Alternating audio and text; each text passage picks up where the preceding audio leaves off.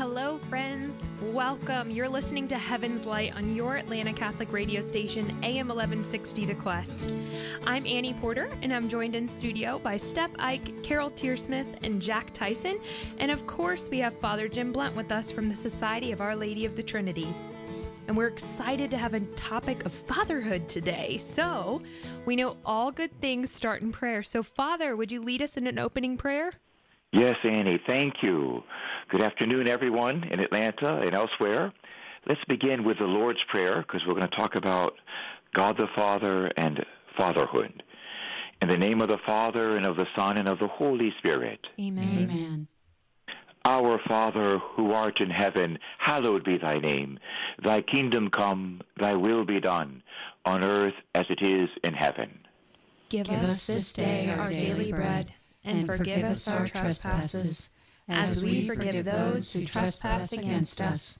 And lead us not into temptation, but deliver us from evil. Amen. And glory be to the Father, and to the Son, and to the Holy Spirit. As it was in the beginning, is now, and ever shall be, world without end. Amen. In the name of the Father, and the Son, and the Holy Spirit, God bless all of our fathers and our families. Amen. Amen. Amen. And Father Jack is back. Yay. Yeah, this isn't Jack of 24, but it's Jack of AM 1160. I feel like I'm making a guest appearance. We're glad to have him. Yeah, that's great. Father, we are so glad to have you back live this week. We were so excited last week. We had so many people call in and just give us great feedback on the show last week, and it was the segment particularly on patriotism. We got so many wonderful comments, but most commonly stated was they loved the George Washington story. So thank you for that. Oh, you're welcome. In fact, team, you may not realize this, but I just got back from a trip of doing some mission work, and one of the places where I was preaching was in Philadelphia last week, and had the opportunity to go to Valley Forge. Oh, wow. Wow. Great. And so it was. I had to take that opportunity. I had an afternoon off, so to speak, and had my team there drive me. And we found the pillar where George Washington's tent was, and almost certainly where the Virgin Mary appeared to him. And there was an anointing right there to the left of this pillar. There was like an anointing presence. It was unbelievable.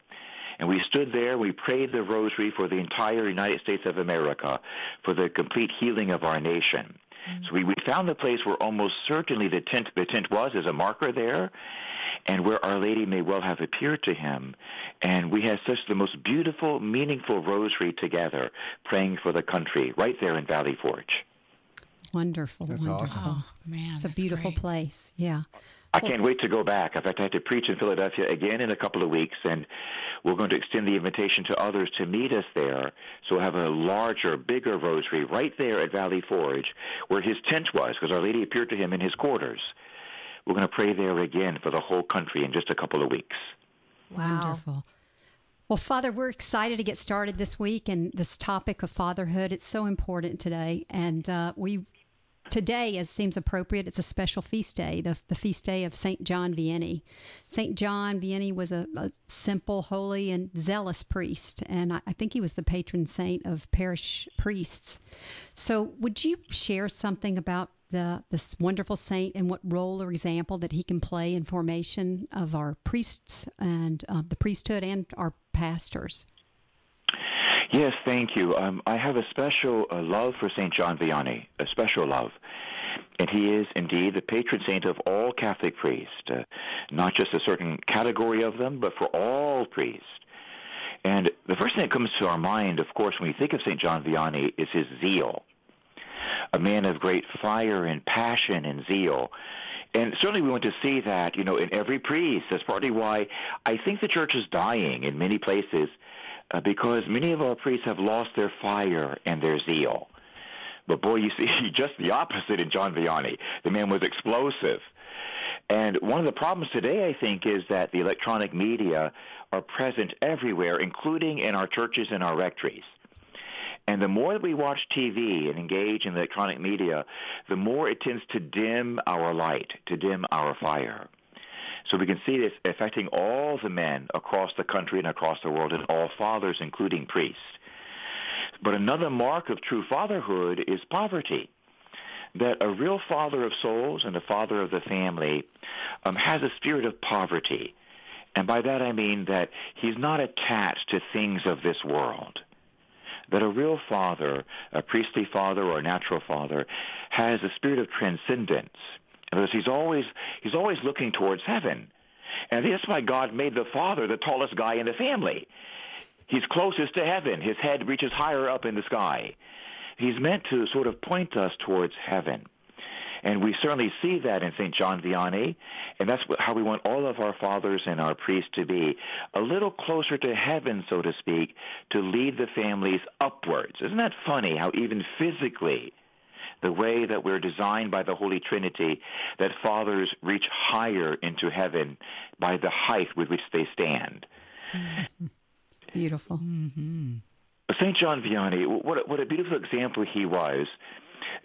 But another aspect of John Vianney that has always caught me is a story of his life, and it kept coming to me as I was preparing for this show. And so I know I need to mention it.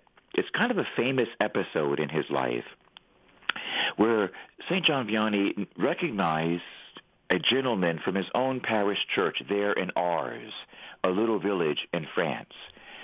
And there was a wonderful man there, like Jack there in the studio, was a faithful Catholic layman who was at Mass every day. But St. John noticed that this beautiful soul stayed there after Mass every day of the year. And he would stay for hours and hours when everyone else had left. This gentleman was there every single day for hours, sitting quietly in a back pew. And St. John became mystified and intrigued. And that's something when a saint becomes mystified, you see, by the behavior of a layman in a good way. That is very interesting. There's something holy going on. So St. John finally approached him and asked him a question. And he asked him, "My brother, you're obviously a man of prayer, and you're here every day, and tell me, how do you pray?" And I see, first of all, in that question that St. John asked his parishioner, another quality of true fathers, and that is a real father is not ashamed to ask his son or daughter for advice. Even though the father is the head of the family and really should be the source of wisdom, he and his wife for the family, but still a father is not too proud to ask his son or his daughter, or a priest to ask a layman, "What about this?" to get sincere advice from an innocent soul. That quality of humility. Well, he asked his good parishioner, "How do you pray?" Like he wanted to learn from him. "What are you doing? It's so beautiful. Tell me, what is your secret?" And the old gentleman looked at St. John Vianney, and he said to him, "Well, Father," he says, "I come here every day, and I sit here, and I look at him, God, and he looks at me." And that was his whole answer. I look at him, and he looks at me. And St. John was so blessed by that answer. And so it brings us to another quality, you see, of fatherhood, is that silence. And it's very true in many families, but a father and a layman father has that quality of golden silence, that he doesn't have to speak all the time, that there's like a royal dignity or nobility about the priesthood and fatherhood, that we can rest in silence and just be content with the gaze and the presence of God. But it leads us to another point of priesthood and fatherhood, is the gaze of God, the gaze of the Father. That someone once asked a healing priest, "What heals God's sons and daughters?" And he answered, God's gaze. God's gaze. And so we fathers have to have a beautiful gaze. Our eyes are the mirrors of our souls, Our eyes have to be clean, clean, clean. God needs to protect us from all the evil that's circulating right now on television and the internet. But we fathers have to have a pure and loving gaze. When we look at God's people, they can see the Heavenly Father gazing at them through us and loving them. So these are all simple little lessons we see from St. John Vianney. And he actually said, a famous quote from John Vianney, he said, "The glorious duty of man is to pray and to love. This is the duty of all men, and of course of all women too. The glorious duty of humankind. What is our privilege? What is our joy? We pray and we love. This is our privilege, you see. This is our sanctity." Alleluia, alleluia. Hallelujah. Hallelujah. What a wondrous saint he was and he is. And he's alive right now. And anyone listening can call upon him at any time, including our priest. We can call upon St. John Vianney, and he will come to us and give us, his gift of zeal, you see, and humility and poverty and love, and that gift of a holy gaze that heals God's sons and daughters. It should even heal our wives, the men who are married, should have such a beautiful gaze that when his wife sees him looking at her, she's healed by his loving, affirming presence. Amen? Amen. Amen. So thank God for this feast day for St. John Vianney. Thank God for this beautiful priest. May we recover our zeal and our fatherly love in our time as well. Mm-hmm. Father, you mentioned a couple times sort of the modern day media, the dimming effect that it can have. It seems as though like today's culture has taken away the honor and reverence from the father as head of the family and as spiritual leader, and in not a lot of years, it just seems like it's had a lot of consequences already. Can you talk a little bit about how the culture has reshaped sort of the modern day view of a father's role? Yes. What we see really is an inversion of values. And, the devil always does that to things that are godly.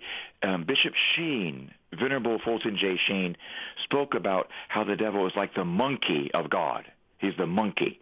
He takes what God does and makes it ridiculous. He inverts it. And that's why, for instance, in satanic ceremonies, they take the Holy Cross and they put it upside down. In black masses and other rituals of the poor Satanists, I say they're poor because they're really lost and blinded. Their crucifixes are upside down. And that's what the evil one has done to the family. He's reversed it and made it upside down. So instead of the father being the leader, the one who stands the tallest because he's trying to bring us upwards towards heaven, the devil has reversed it and made the father the goofball. The father in every family now, on every show, on every commercial, is a goofball. He's like someone who's a little bit of a dolt. That means a little bit kind of stupid and not knowing what to do. He doesn't even have a clue, as they say today. And, of course, it's the wife who is the measure, you might say, of all things. She's always very intelligent and very efficient. And then it's the child who's the genius in every family. The child has all the answers and even is a bit smart-mouthed to mother and father in most of the shows. And so we reverse God's order, putting the child absolutely first, and then the mother as second, and then the father as third or nothing. The devil always inverses the values of God, causing extreme and complete confusion in many families. And so now it's become shameful for a man to be a man. A man is not allowed to be a leader. He's not allowed to be strong. That's somehow sinful, that he's suppressing everyone by taking his natural role. And so what culture has done, what the TV has done, is giving us not only a false values, but a false gospel. And it brings to mind St. Jima Galgani and other saints as well, who had that prophetic vision long before there was any electricity circulating around, of a black box in every home throughout all the nations. It was amazing how the saints said this black box was even in Catholic homes.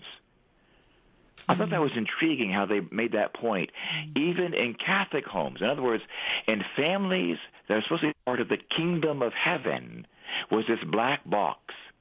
And they said that in this black box and through this black box, that a false gospel was being preached and a false Messiah was being offered as something anti-gospel and anti-Christ. And the devil was controlling the world through this black box. Now, isn't that interesting? That we're seeing in our culture, so influenced by the television and by the computers and by the iPhones, we're seeing these black boxes of various sizes. And they indeed are giving us a false gospel, because part of the gospel is the family. The family is God's creation. And Jesus came and died on the cross to save the family, to restore it, not to kill it, not to invert it, but to save the family and to restore it. So we are seeing this, Jack, you're right, in our culture today. There's something, a militant anti-family spirit and a tremendous attack against manhood and fatherhood. And it seems to me that perhaps there's a lot of people in Hollywood who have huge father wounds, maybe gaping wounds from their own childhood. And so maybe they hate their fathers, have never forgiven their fathers. And we see the result of that is their creative work is so destructive. Everything is anti-fatherhood. So we really do need an amazing restoration of the family and begin to love our fathers and to see fatherhood as something beautiful, something divine. My goodness, when you see a good father like John Paul the Great, the whole world fell in love with him. Mm-hmm. That's right. The whole world fell in love with St. John Paul. I remember having the wonderful privilege to attend his funeral mass in Rome, representing the church of the country of Belize in Central America. I had the great honor to represent our church and our bishops there. And at the mass, I had also the great gift of being placed right up there right close to the coffin, actually, right up there on the altar by some miraculous providence. The reason I say that is I had a very good view. I could see everything from where I was seated. And I was right behind the President of the United States of America was sitting in a chair in front of me. So I could see everything. And the reason I mention that is because I saw all the leaders of the world and all leaders of all the churches of the world, including Muslims and Hindus and Buddhists. They were gathered all around on one side or the other, and then millions of people in front of the altar. It was as if the whole world and every culture, nation, and religion came to honor their father. They loved John Paul. Why? Because he was a holy father. Amen? Amen. I see something beautiful in fatherhood, you see, and this is what we're not seeing today. And most of us acknowledge it in our mothers. Indeed, our mothers are beautiful.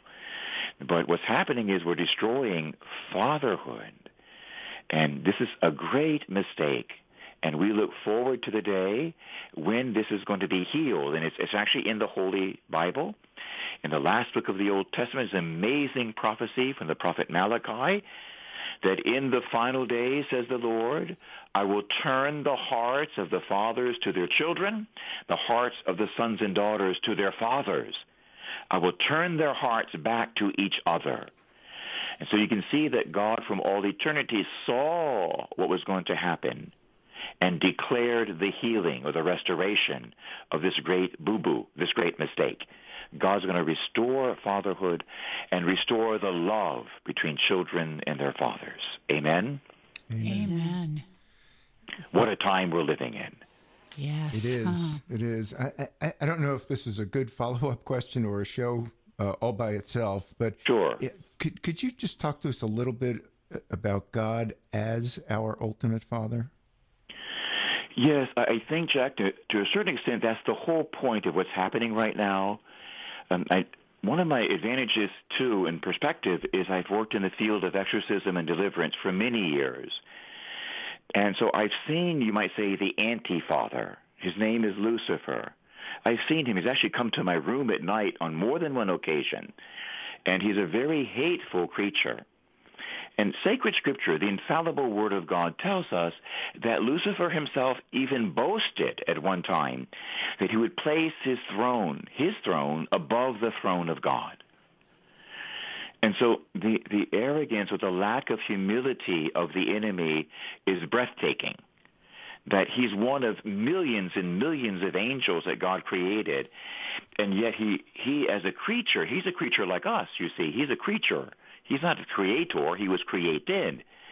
But he places himself equal to or above the throne of God the Father. He's consumed with jealousy and hatred and pride. And so, dear listeners, to all who are listening now, listen, we all can get tempted. There's a special call right now that all of us can be tempted at one time or another with jealousy, you see, or bitterness, or unforgiveness, or pride. Beloved, when you feel that within your spirit, you must kneel down immediately. Kneel down on the floor and beg God to forgive you and to take it away. If you need to, go to confession. But don't let those, you might say, Luciferian traits have any room inside of you. As soon as we feel these things, we want to get rid of them right away. It does not come from God. It's not human either. It's diabolical. And so our enemy despises his creator. And to me, this is so incredible because God actually made him. He was the most beautiful of all the angels. And his name, Lucifer, was actually a nice name. It wasn't meant to be a bad name. Lucifer means the bearer of light. So God made him incredibly beautiful, and you might say he fell in love with himself. He fell in love with himself, so to speak. And from that, you might say, all the torturous problems proceeded. And they began to hate all of his fellow angels, so to speak, to put himself above his fellow angels. And he asked them to revolt with him. And so this cosmic battle that's taking place now, it started several thousand years ago, is, you might say, the ultimate of Lucifer hating his Father. His Father is our Father, the Heavenly Father, who is beautiful beyond belief, beyond words. And perhaps one of Lucifer's problems was this, and this is kind of an interesting point, being the most beautiful, the most talented, the most intelligent, the most powerful angel. He fell in love with his own gifts. He began to love the gifts of the giver more than the giver of the gifts. Mm-hmm. He became consumed with his own gifts instead of loving the one who gave them to him.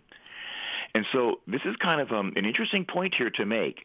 If you're short, fat, balding, and ugly, give praise to God, because you're probably going to be saved. If you're handsome, and full of intelligence and gifts, you better be careful. In other words, pride precedeth the fall. And so if you have some sort of problem, you say maybe you have a little bit of a limp and something is wrong somewhere, that's probably your greatest gift, because these things have a way of keeping us humble. And what I'm getting at is, if you have some little flaw or boo-boo in your appearance, or maybe you stutter, well, Moses stuttered as well.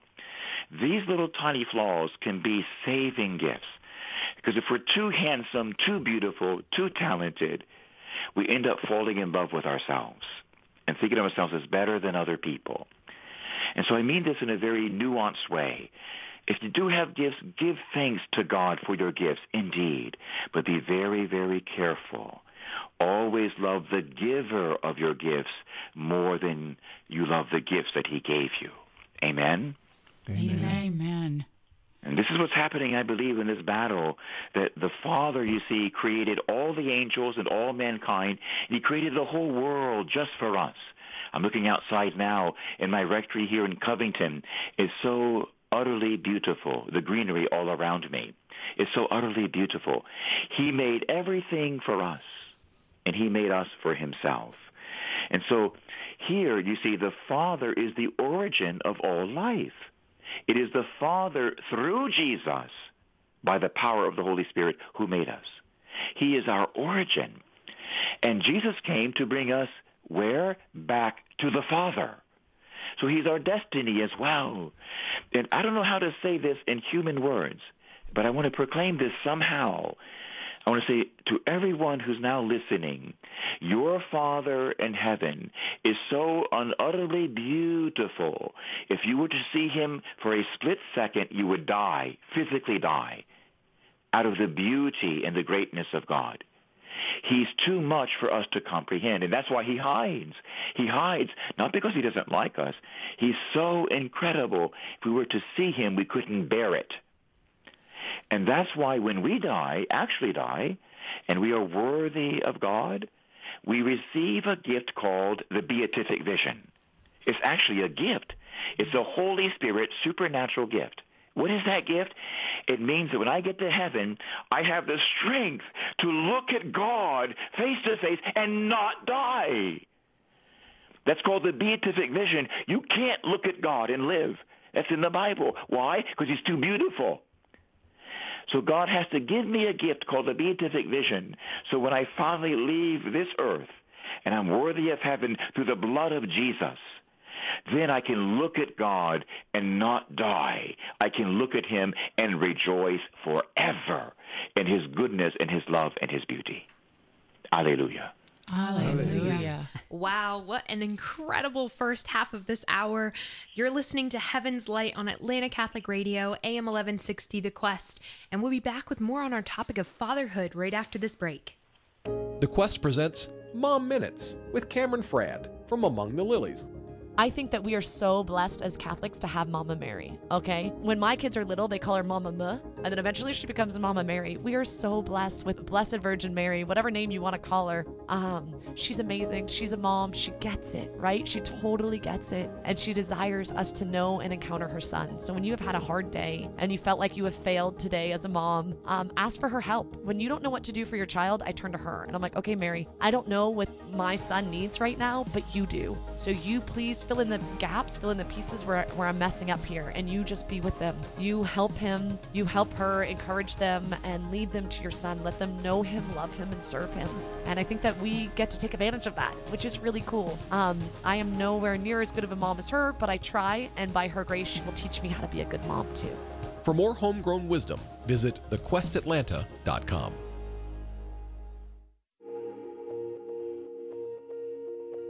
Hi there, I'm Dr. Greg Popchak. And I'm Lisa Popchak from More to Life. The COVID-19 situation has affected us all, including your local Catholic radio station. We need your help to make sure this vital missionary work continues. No gift is too small. Together, we can make a difference. Please make a donation to support the work of this station today.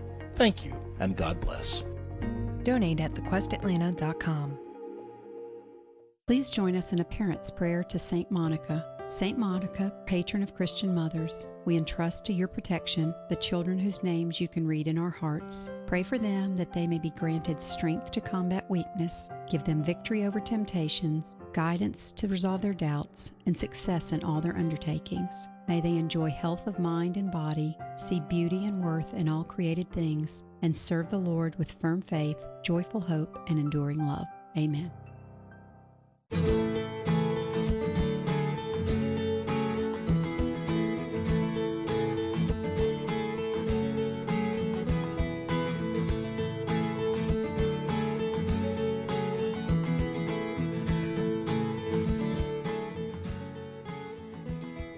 Welcome back. If you're just joining us, you're listening to Heaven's Light on your Atlanta Catholic radio station, AM 1160 The Quest. We're here in the studio this hour, and I'm joined by Steph Ike, Carol Tearsmith, and Jack Tyson. I am Annie Porter, and on the phone with us, we have Father Jim Blunt. So, before the break, I think, Steph, you had a question you were about to ask Father, but we had to quickly run off air. Yes. Hi, Father. Hello, guys. Father, let me ask you something. This is a little bit of a two-part question that really addresses men and women.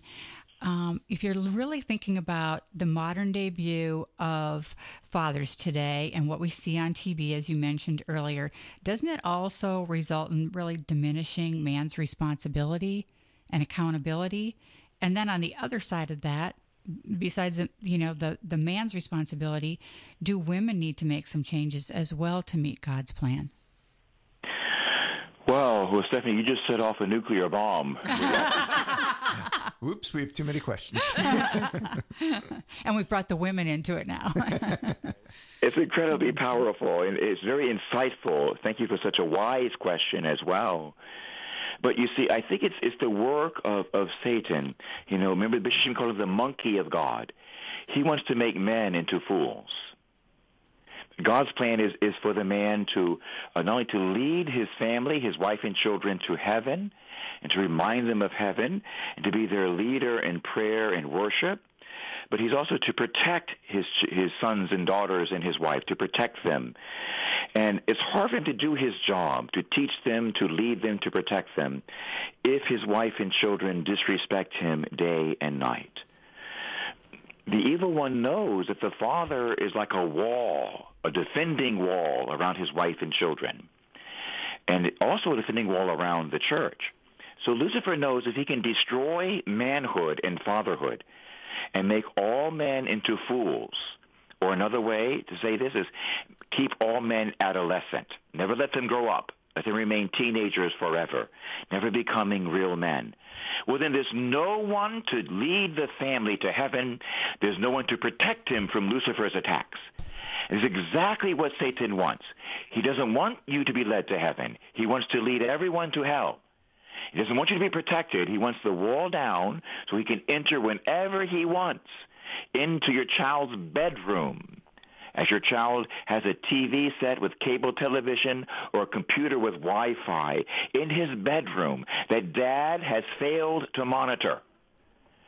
And Satan enters right into the bedroom of the child, doing his dastardly work. And so, yes, the evil one has done such a work on us that now fathers are not respected. They're encouraged to be adolescent. And we have to mention here the whole culture of contraception and abortion. We have to mention this.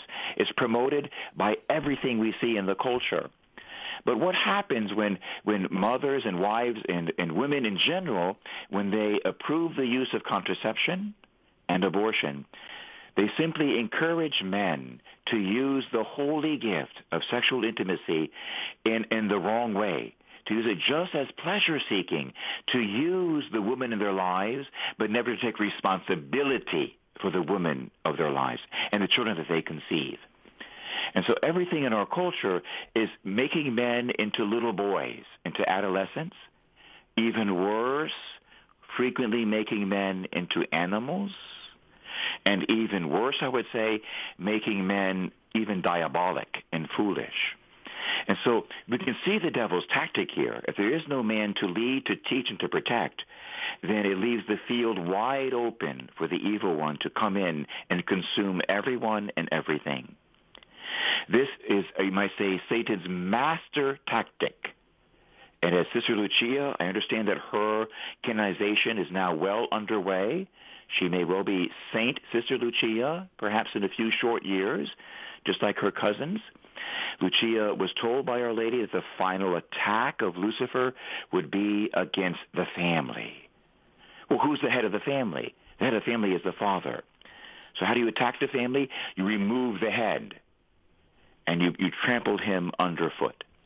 So it's absolutely essential now that we pray for a new understanding of fatherhood.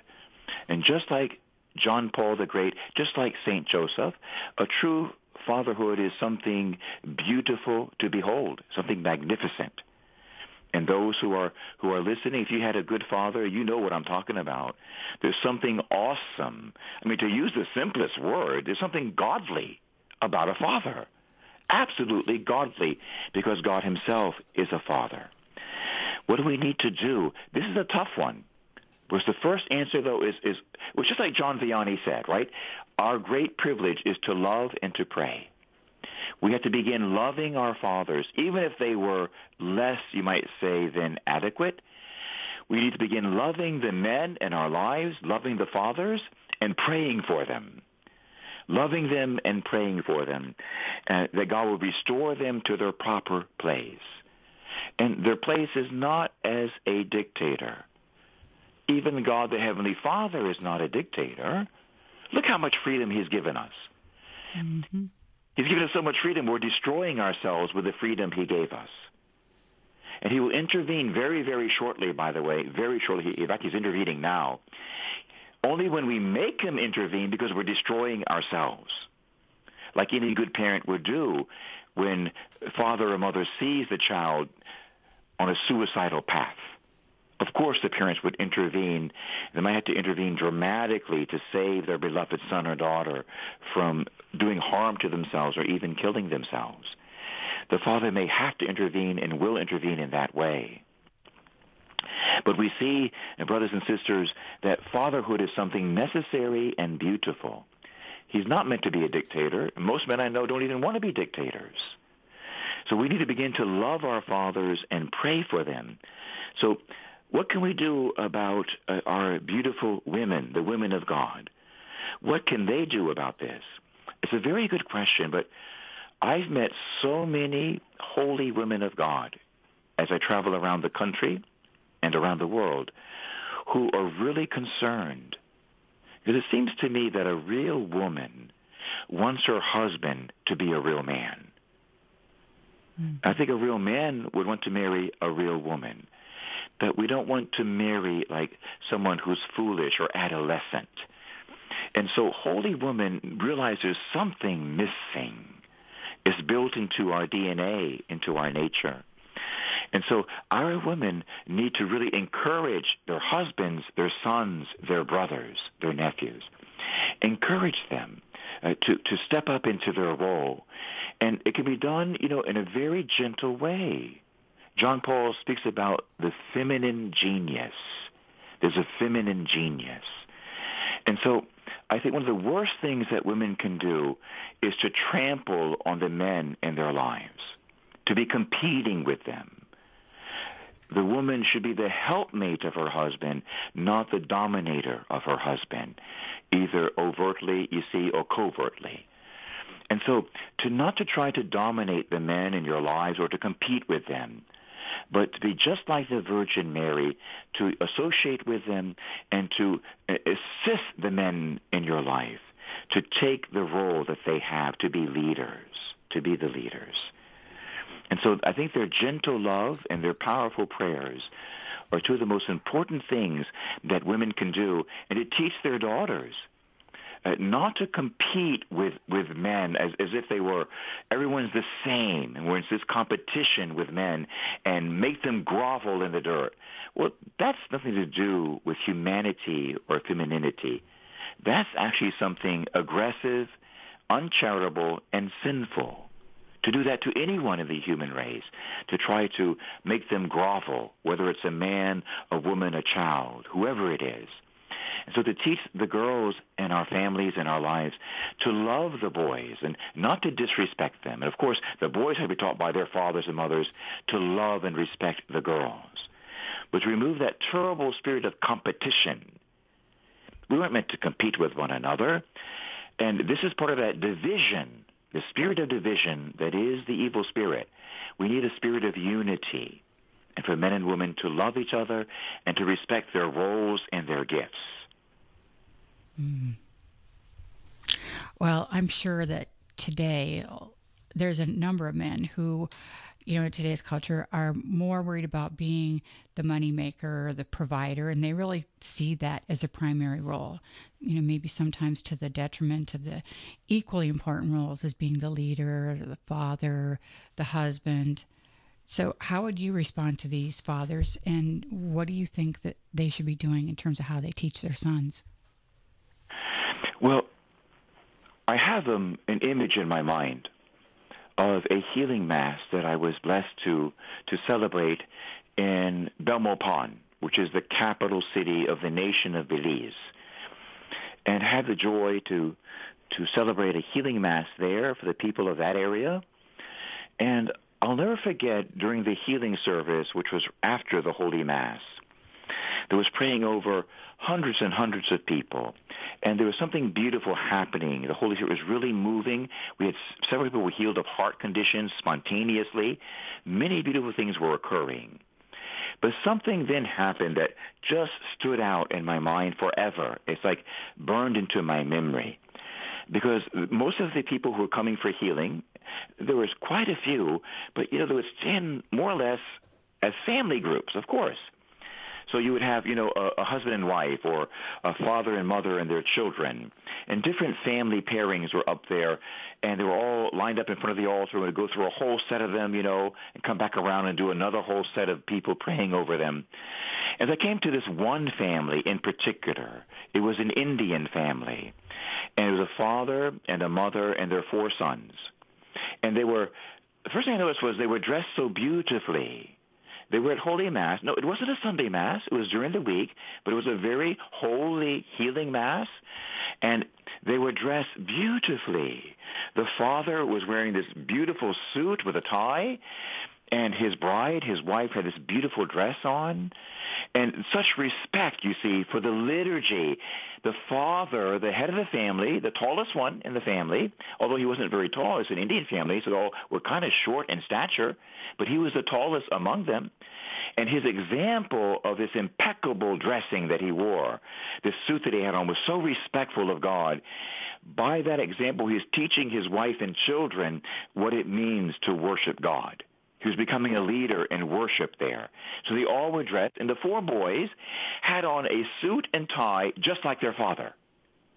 And they looked just like him, the same color shirt, same color suit, the same color tie.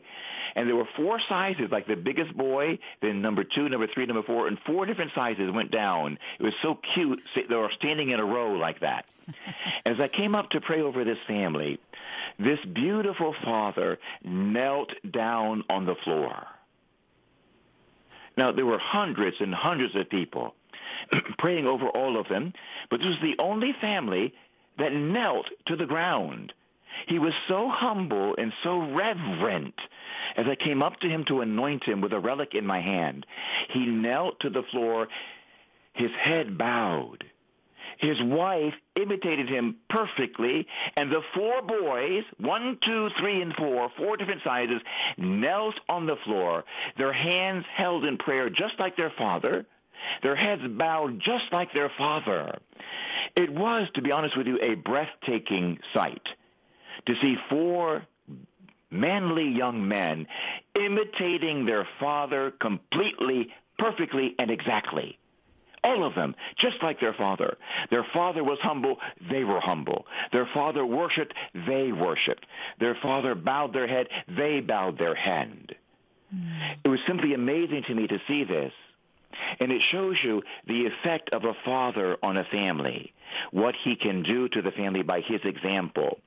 So this is one of the most perfect examples I've ever seen of the role of a father in his family and how he can lead the family back to God by his example. Now, I don't know if I answered the question completely. Go ahead and lead me on a little bit now. What more should I answer here? Well, we were talking about positioning money and being the provider, and if we've kind of put too much emphasis on that. And I also asked you about, what advice you would have for, how men should teach and train up their sons. And this story really kind of tells it for me. It's beautiful. Still have it in my mind. So, yeah, so the first part was really more about, how important is money and being the provider, because I think we've made that very important today for men. Yes, that was triggering me because fathers have to provide something for their sons and daughters more than money. They have to provide for their sons and daughters faith and adoration, a good example, and love. And yes, they are providers, and providing for the material needs of their sons and daughters certainly is an important thing. But we can certainly put this in first place when it's not really in first. And so we do see many Catholic families where the fathers are great providers, but the fathers sometimes don't even go to church on Sunday. So they provide their children no faith, you might say, no example, no heavenly trajectory. The things the fathers have to provide for their sons is something much more than what we can touch. There's something spiritual. Fathers have to be the spiritual heads of their family. And, we see this as well with the example of God the Father and the Lord Jesus. The example there. that when Jesus was baptized in the Jordan River and came up out of the river, that the voice of his Father was heard. And the Father, first thing he said to his son was, "Son, I'm glad you came. I'm going to provide for you now a beautiful mansion and your own car, or in that time, your own donkey to drive around in. I'll provide all this for you because you're my son." He didn't say that, did he? No. And Jesus had taken a body, right? He was on the earth. He needed those things. But the first thing the Father said was, "This is my beloved Son. Listen to him." And so what did he do? He affirmed his Son in the presence of his peers. He affirmed him. And he affirmed him with great love and great authority. It would seem to me that this example of the relationship between the Father and the Son is of the utmost importance. It's very crucial. So what's the first thing that a father should give to his sons and daughters? I think the same thing the Heavenly Father gave to Jesus. The Father must affirm his sons and daughters in their dignity. This is what they need the most. They might need a house and a car later, sure. What they need, first of all, is their dignity. And we know now from counseling, from all the social sciences, the ones that are actually valid, and true counseling, that sons and daughters actually receive their identity from their fathers. That's a gift that comes from our fathers. It does not come from other members of the family. It's the love of the Father and his relationship with his sons and daughters that actually anoints the children and gives them the gift of knowing who they are. Without the presence of fathers in the family, and the real presence, not just physical presence, but a loving spiritual presence, children do not know who they are. They are totally confused. And so we see this in many, many families today. Children are utterly confused. Girls think they are boys, and boys think they are girls. And that's just the beginning of the difficulty. But when the Father is present, he says to his sons, "How is my beloved son today? How is my beloved son?" And he affirms his son in his identity and puts him on his mission. Listen to him. And he does the same things to his daughter as well. It seems to me the most important thing that fathers can give their children is their identity. That they are sons and daughters, not just his sons and daughters, but they are sons and daughters of the Heavenly Father. And that he needs to give them love. Children need love more than they need food. They need love. So this is provision. This is the kind of provision our fathers need to make first, to be present to their children, both as daddies, but as making God the Father present to them as well. If he does these things first, the other things will follow. Jesus said, "Seek ye first the kingship of God and his way of holiness, the way of love, and all these other things will follow." This seems to be what's missing today and what's most desperately needed, for fathers to breathe into their sons and daughters his love and their identity. Wow. Father, that's so important, and I think we've touched on this identity issue, and unfortunately, not all children have that relationship with their father, and maybe they have even a negative relationship with their father. And so as a result, some of these children, even as they approach adulthood, may have a hard time relating to God, the Father. So what advice or words of comfort would you offer to people in their relationship with God the Father in these circumstances? Yes, it can be a very, very difficult problem. There are ways. God always has a solution. It may not be instantaneous. You see, like in heaven, there's no instant oatmeal and instant grits in heaven. Really? It's all made by the angels the natural way, you see, or the supernatural way. And so some of our healings, they don't all come spontaneously or instantaneously. The holy gift of perseverance is needed. And you see, it's ironic because that's one of the gifts a father gives to his sons and daughters. He teaches them by his manly courage and strength to persevere, not to give up. So see, there's a double problem when you don't have a father in the family. You don't know who you are, but you don't have the perseverance to seek it either, you see? Mm-hmm. It's a huge crisis. It's a worldwide crisis right now. What are the solutions? Well, there are quite a few things that can be done. And I can mention them, maybe briefly. One important factor here is the gift of forgiveness. That it would seem to me that most sons and daughters who've had a problem, that's quite a few actually, with their daddies, need to go through a process of forgiveness. A process of forgiveness. And there are several techniques to do this with. We've actually come up with one here in Covington. It's a 4-step process that the Holy Spirit sort of led me on many years ago, because so many were asking me how to forgive truly and actually, to forgive their fathers and other people who have hurt them. That's probably one of the most important things we need to do, is to begin forgiving our fathers and anyone else who's hurt us. Forgive them with the 4 steps of forgiveness. And it begins with a decision. So I have to make a decision in my spirit. I know my father did this or did that, or maybe my father wasn't even present, which is also a sin of omission. I'm going to decide now in the name of Jesus. He died for me while I was still a sinner. He died for me. I'm now going to forgive my father as well. Even though I'm not yet reconciled, I'm going to make a decision to forgive.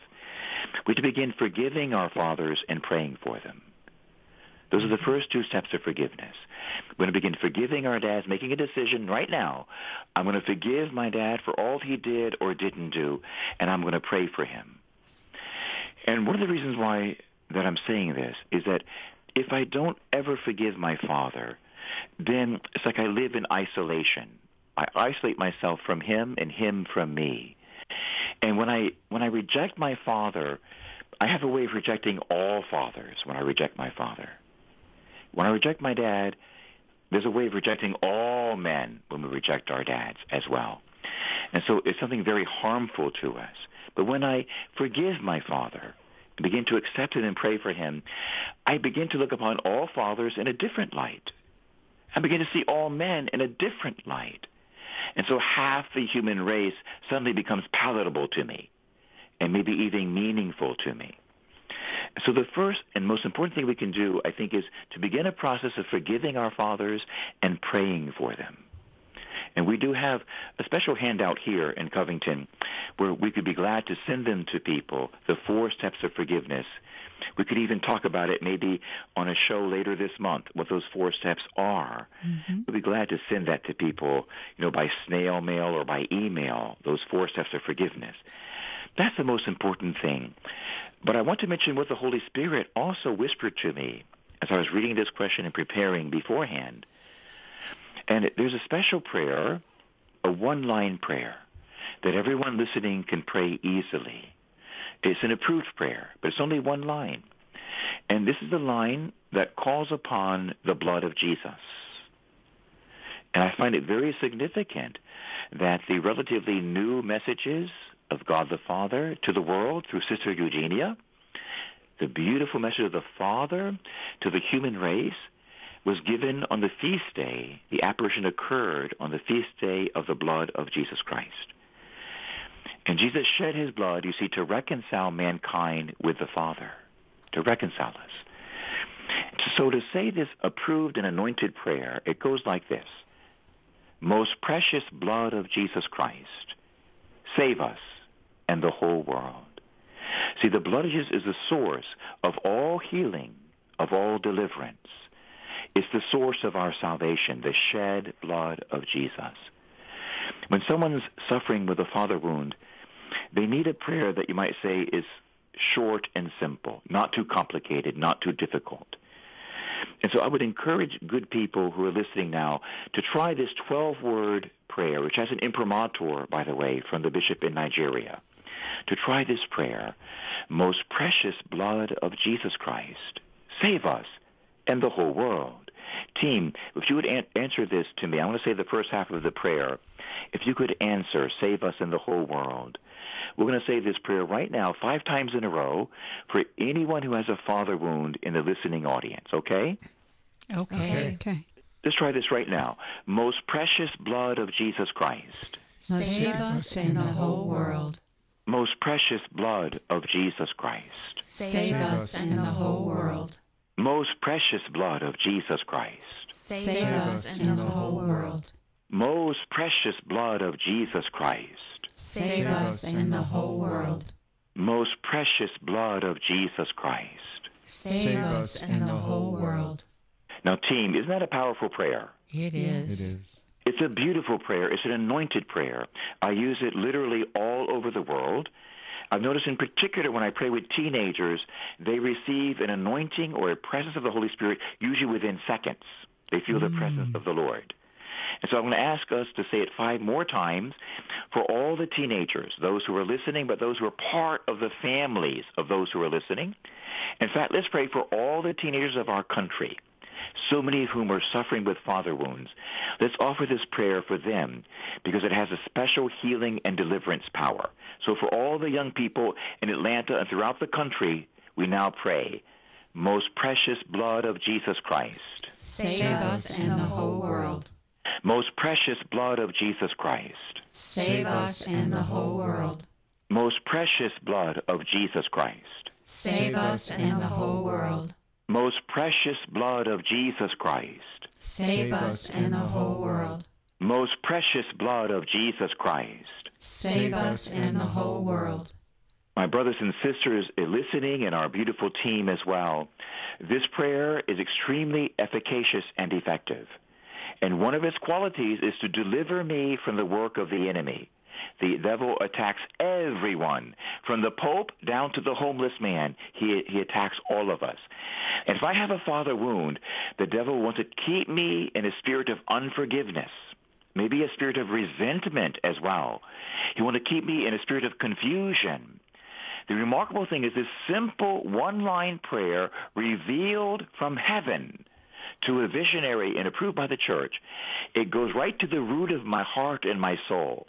And any demonic presence that's keeping me in unforgiveness or confusion, anger, hatred, bitterness, those kinds of things are loss of identity. Those demons begin to leave. Amen? Amen. I've seen it before me many, many times.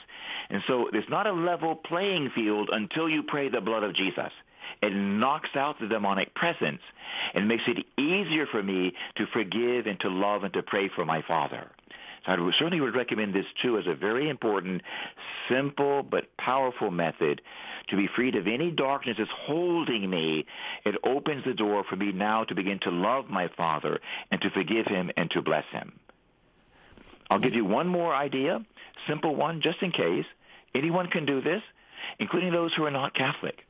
And that is, go to the local Catholic church or an Orthodox church, because the Orthodox Christians also have the gift of the real presence of Christ in the Eucharist. They have the presence of God, true God and true man, Jesus Christ, in the Eucharist. And whenever we sit before the Lord in the Eucharist, the Father is present. The Father never leaves the side of his Son, ever, ever. Even on the cross, the Father was in torment as his Son died for us. The Father gave his Son to us. The Son offered his life freely. You might say that the Father died of a broken heart on Calvary. The Father never leaves his Son's side. And so when we go to the Eucharist, we go to the local church where the presence of the Lord is, the Father is there. As we sit quietly and open our hearts to him, we should say, Father, I love you and I need you. Reveal your love to me. Reveal your love. Heal what is broken inside of me. Reconcile me with yourself and with my daddy too. Reconcile me. There, before the Eucharist, I promise you, you will encounter the Heavenly Father who loves you and who can heal every single wound. You will encounter him there. Wow, another incredible hour, Father Jim. Thank you so much for joining us on Heaven's Light. And Father Jim, would you wrap us up with a prayer and a blessing? Yes, Annie. I'm going to say the little prayer that was revealed also to Sister Eugenia in the Revelations of God the Father. It's called the Fiat of the Eternal Father. It's quite literally beautiful. It's a short prayer that the Father has asked us to say every day. Every Catholic, every Protestant, everyone in the world can say this prayer every day. And it goes like this. In the name of the Father, and the Son, and the Holy Spirit. Amen. Team, why don't you say this after me? It's not very long. If you could say this beautiful prayer after me. My beloved Father. My beloved Father. Thy will be done. Thy will be done. On earth as it is in heaven. On earth as it is in heaven. Be thou my Father. Be thou my Father. Be always my eternal Father. Be always my eternal Father. Do not leave my soul. Do not leave my soul. Do not abandon me. Do not abandon me. Do not cast me out of your sight, my Father. Do not cast me out of your sight, my Father. For I am your child. For I am your child. Whom you have created to please you. Whom you have created to please you. To adore you. To adore you. To honor you. To honor you. Living my days. Living my days. As you have given me the license to live it. As you have given me the license to live it. I offer up this fiat. I offer up this fiat. Through Mary. Through Mary. To Jesus. To Jesus. To you, eternal Father. To you, eternal Father. Amen. Amen. The Lord be with you. And with your spirit. May everyone who's listening, and indeed the entire country, be covered with the love of the Heavenly Father and be restored to a healing relationship with our earthly fathers. In the name of the Father, and of the Son, and of the Holy Spirit. Amen. Amen. Thank you, Father, and thank you, everyone, for listening to Heaven's Light on your Atlanta Catholic radio station, AM 1160 The Quest. Stay tuned. The Divine Mercy Chaplet is coming up next.